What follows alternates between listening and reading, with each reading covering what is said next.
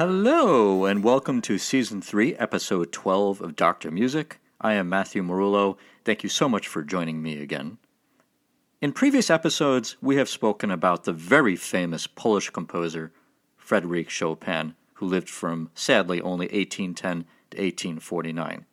Definitely one of the greatest composers of the Romantic period.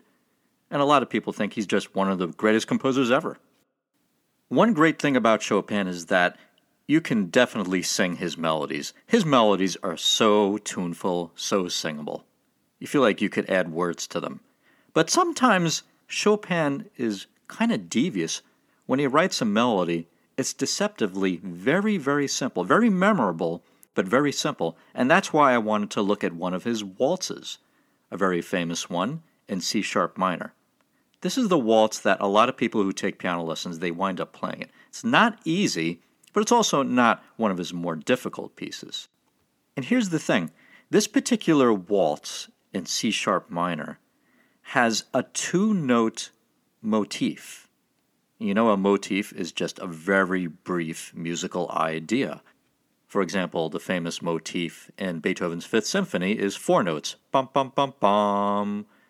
But they could be either longer or shorter. And the shortest they can really be is only two notes, if you think about it. And what always interests me about a lot of different types of music is how a very talented composer can generate a lot of music with the simplest of means. In this case, really only using two notes. Now, these are just not any two notes. Chopin is employing what's known as the sigh motif. And this goes back all the way to the 16th century, but it was really used a lot in the classical and the Romantic period. It was actually known also as the Mannheim sigh, referring to the Mannheim Orchestra in Germany during the mid-18th century that really helped to usher in the classical period. And I'm going to be talking about that in a minute. But what is the sigh motif in general? Well, it's a two-note motif descending by half step, like this. And the reason why it's called that is because a lot of times it gives the impression of a sigh or maybe crying or weeping. If I put it in a chordal context, it might remind you of a lot of pieces that you've heard, like this.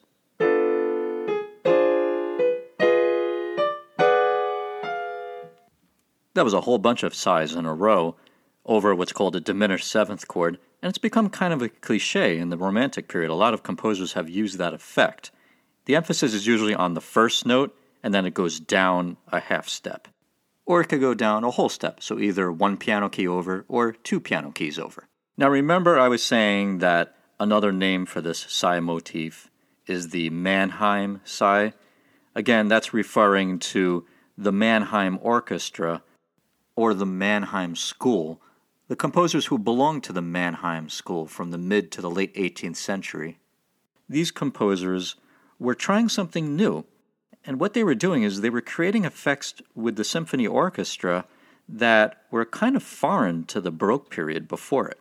Now, this is a big generalization, but in the Baroque period, composers usually like to approach a composition harmonically. In other words, from the bottom. When I talk about the bottom, I'm talking about the lowest note, the bass.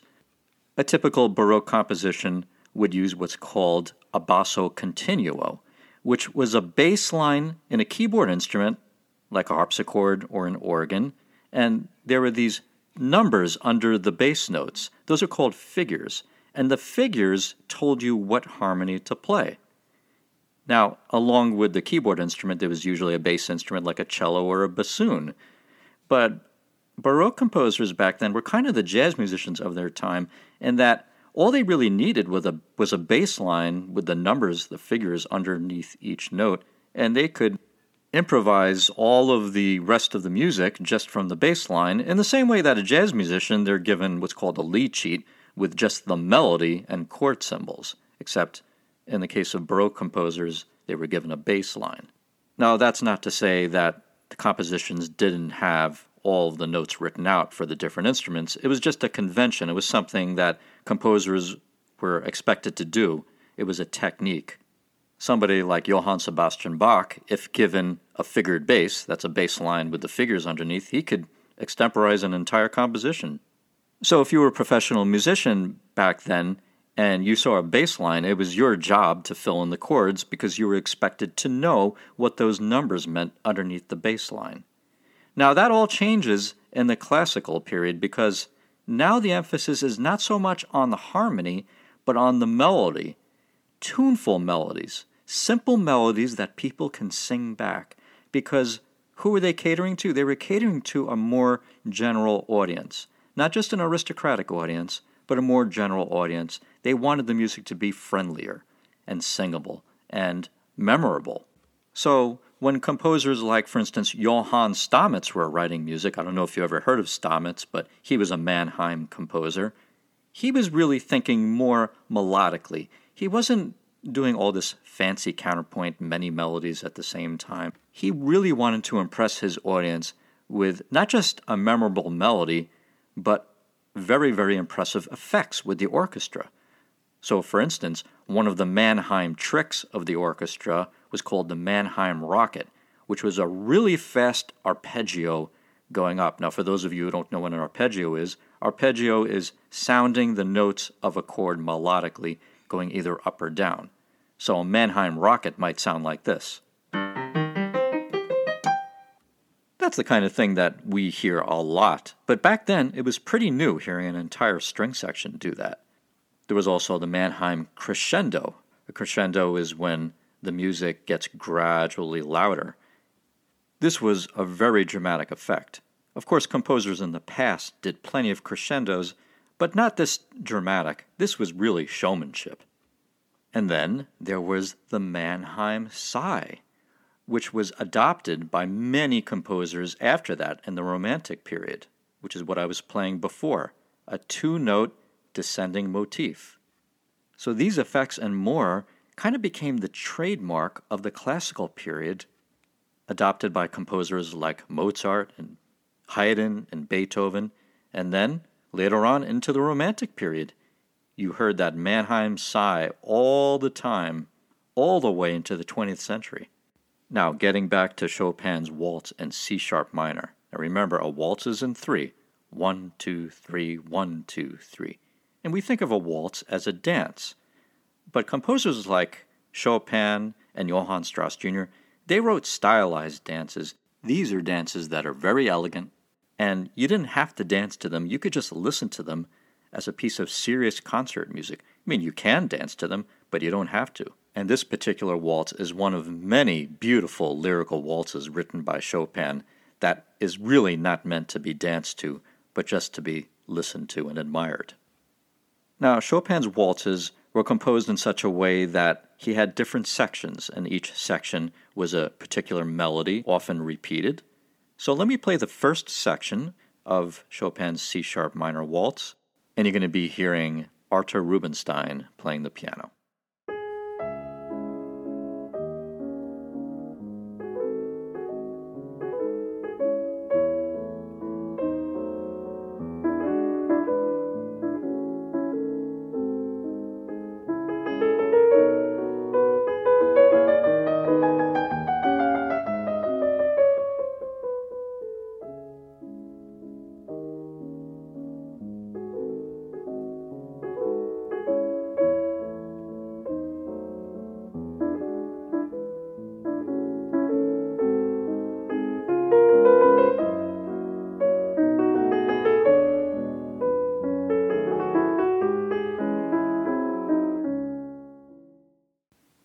Now, how does that melody begin? Well, it begins with what's called an anacrusis, or a pickup note. That's the note before the first measure of the melody. And then a sigh motif, or the Mannheim sigh. Hear that half step? Now, right after that, it's like the melody comments on that. It's kind of almost like a dialogue within the melody, because then the melody has another half-step motion, but what's called a neighbor motion. A neighbor motion is when you start with a main note, and then the note right after it is chromatically right above it, a half step above it, or it could be a half step below it. So let me play that for you. Now Chopin decorates it with a grace note like this. Then the next note he leaps up, and then he repeats the figure. Now let me play both hands on the piano for you so you could hear the whole context.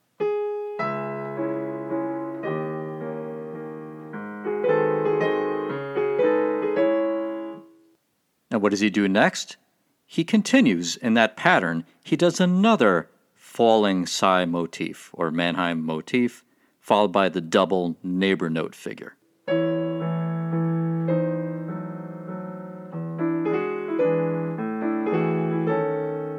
So to summarize, we started with first a sigh motif, then a repeated neighbor note figure, then again a sigh motif, and another repeated neighbor note figure. What happens next? You guessed it, another two-note sigh motif, but then it's followed by a new figure, a repeating note figure rising, and that culminates in another sigh motif.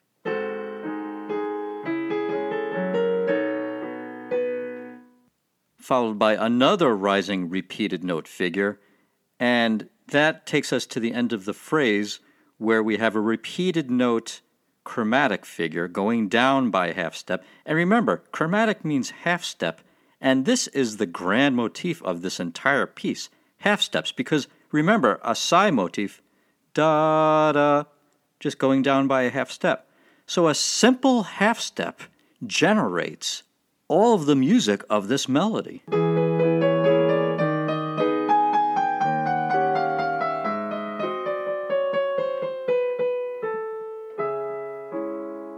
So first of all, we have a bunch of these Mannheim sighs.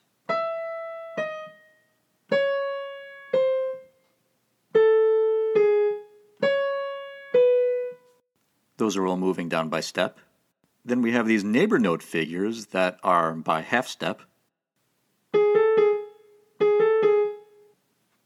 We also have these repeated note figures, but those are also going by half step and are followed by another sigh. Now keep in mind that one that I just played, the sigh that I just played, was not a half step, it was a whole step. But these musical sighs are always descending by some kind of a step, either a half step or a whole step. So if we were going to reduce this melody to its basic component, to a simple cell, it's really just da-da, a sigh. That's it. Nothing more complex than that, as simple as you can get. And yet that basic idea of a falling step, that's what a sigh is, a falling step, a half step, or a whole step, is developed, even to the very end of the entire melody where we have just a repeated note chromatic scale going down by half step. And now to put all of that in perspective, let's listen to Arthur Rubinstein one more time.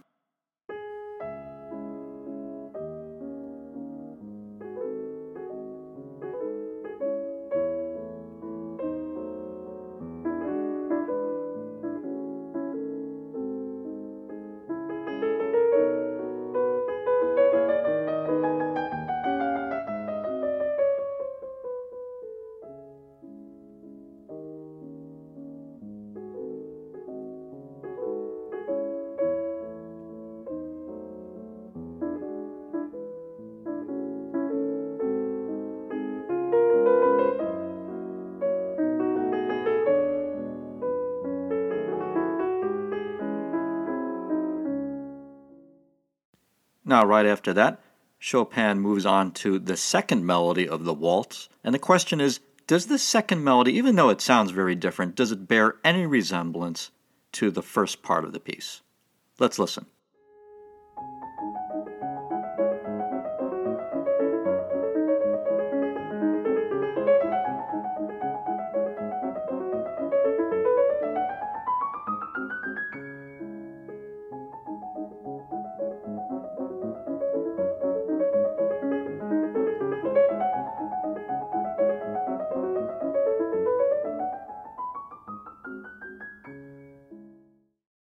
Pretty different, right? Do you understand his general technique there? He's repeating the same thing over and over, the same melodic figure over and over. Except, not exactly. Every time he repeats it, it's getting a little bit lower. And that melodic figure sounds like this. Now let me play the first 3 notes of that. Do you recognize that? That's a neighbor note motif. The half-step motion going up and then back down. Remember in the original melody, we had the sigh motif followed by that neighbor note. As a matter of fact, it was the exact same notes, just down an octave. So this, in the first melody, becomes this in the second melody. So again, a tiny, unremarkable melodic cell gains greater significance because it becomes the seed of the second melody. And what does he do with that figure? Like I said, he repeats it, but each time he repeats it, it's getting lower.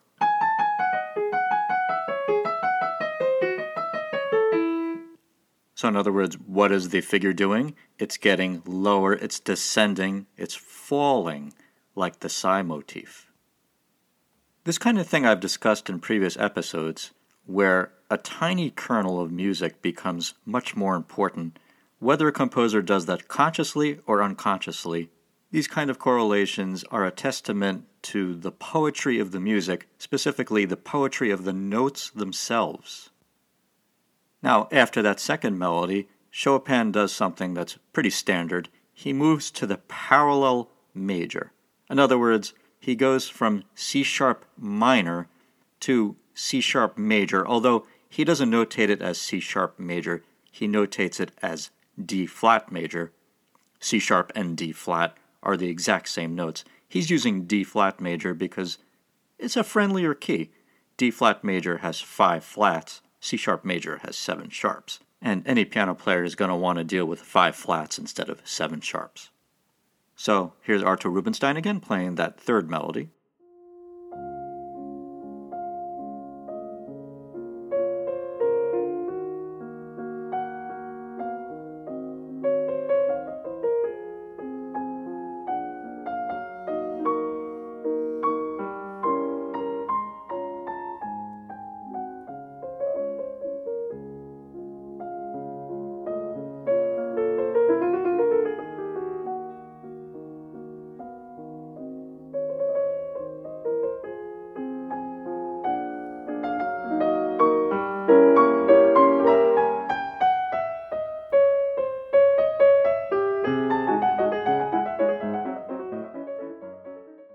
New third melody, he goes back to the second melody, then he's going to go back to the first melody, and then end again with the second melody. So the form of the piece is A-B-C, B-A-B.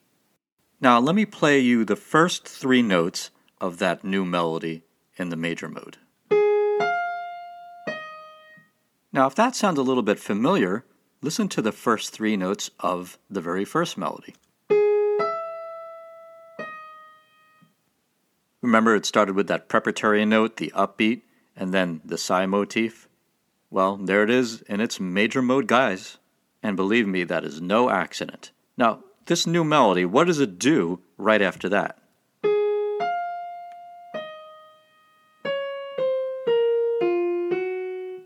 So in other words, it's kind of a descending melody. The notes are going down, which is another theme in this entire piece. Falling or descending. Then what he does is he repeats that figure, but it's a little bit higher, so he's reaching up, but then at the very end of the melody, we again have a scale going down, and then he goes back to the second melody of the piece. So keeping with the romantic tradition, there is a striving, there is a romantic reaching, but at the same time, there's also a falling, a sigh. But beyond these poetic connections, if you ever hear a piece of music that has melody after melody after melody, and somehow, even though they're different melodies, they're right. There's something about the character of those melodies that they just belong together somehow. It reminds me of what one of my composition teachers said when I was in graduate school. He said that composition is 2 things, choice and inevitability. Now, every creative artist has choice when they're creating art. whether it be a painting or a piece of music or a work of literature. But what's magical is the inevitability. Somehow a turn of phrase or a word or a paint stroke had to be there. It was almost like it was always there. They just grabbed it out of thin air and put it there. When you listen to these melodies in Chopin's Waltz, somehow all of it is inevitable. And that's what I really love about great pieces of music, regardless of the style. Hope to see you next time, because one thing about Dr. Music, it just gets better and better.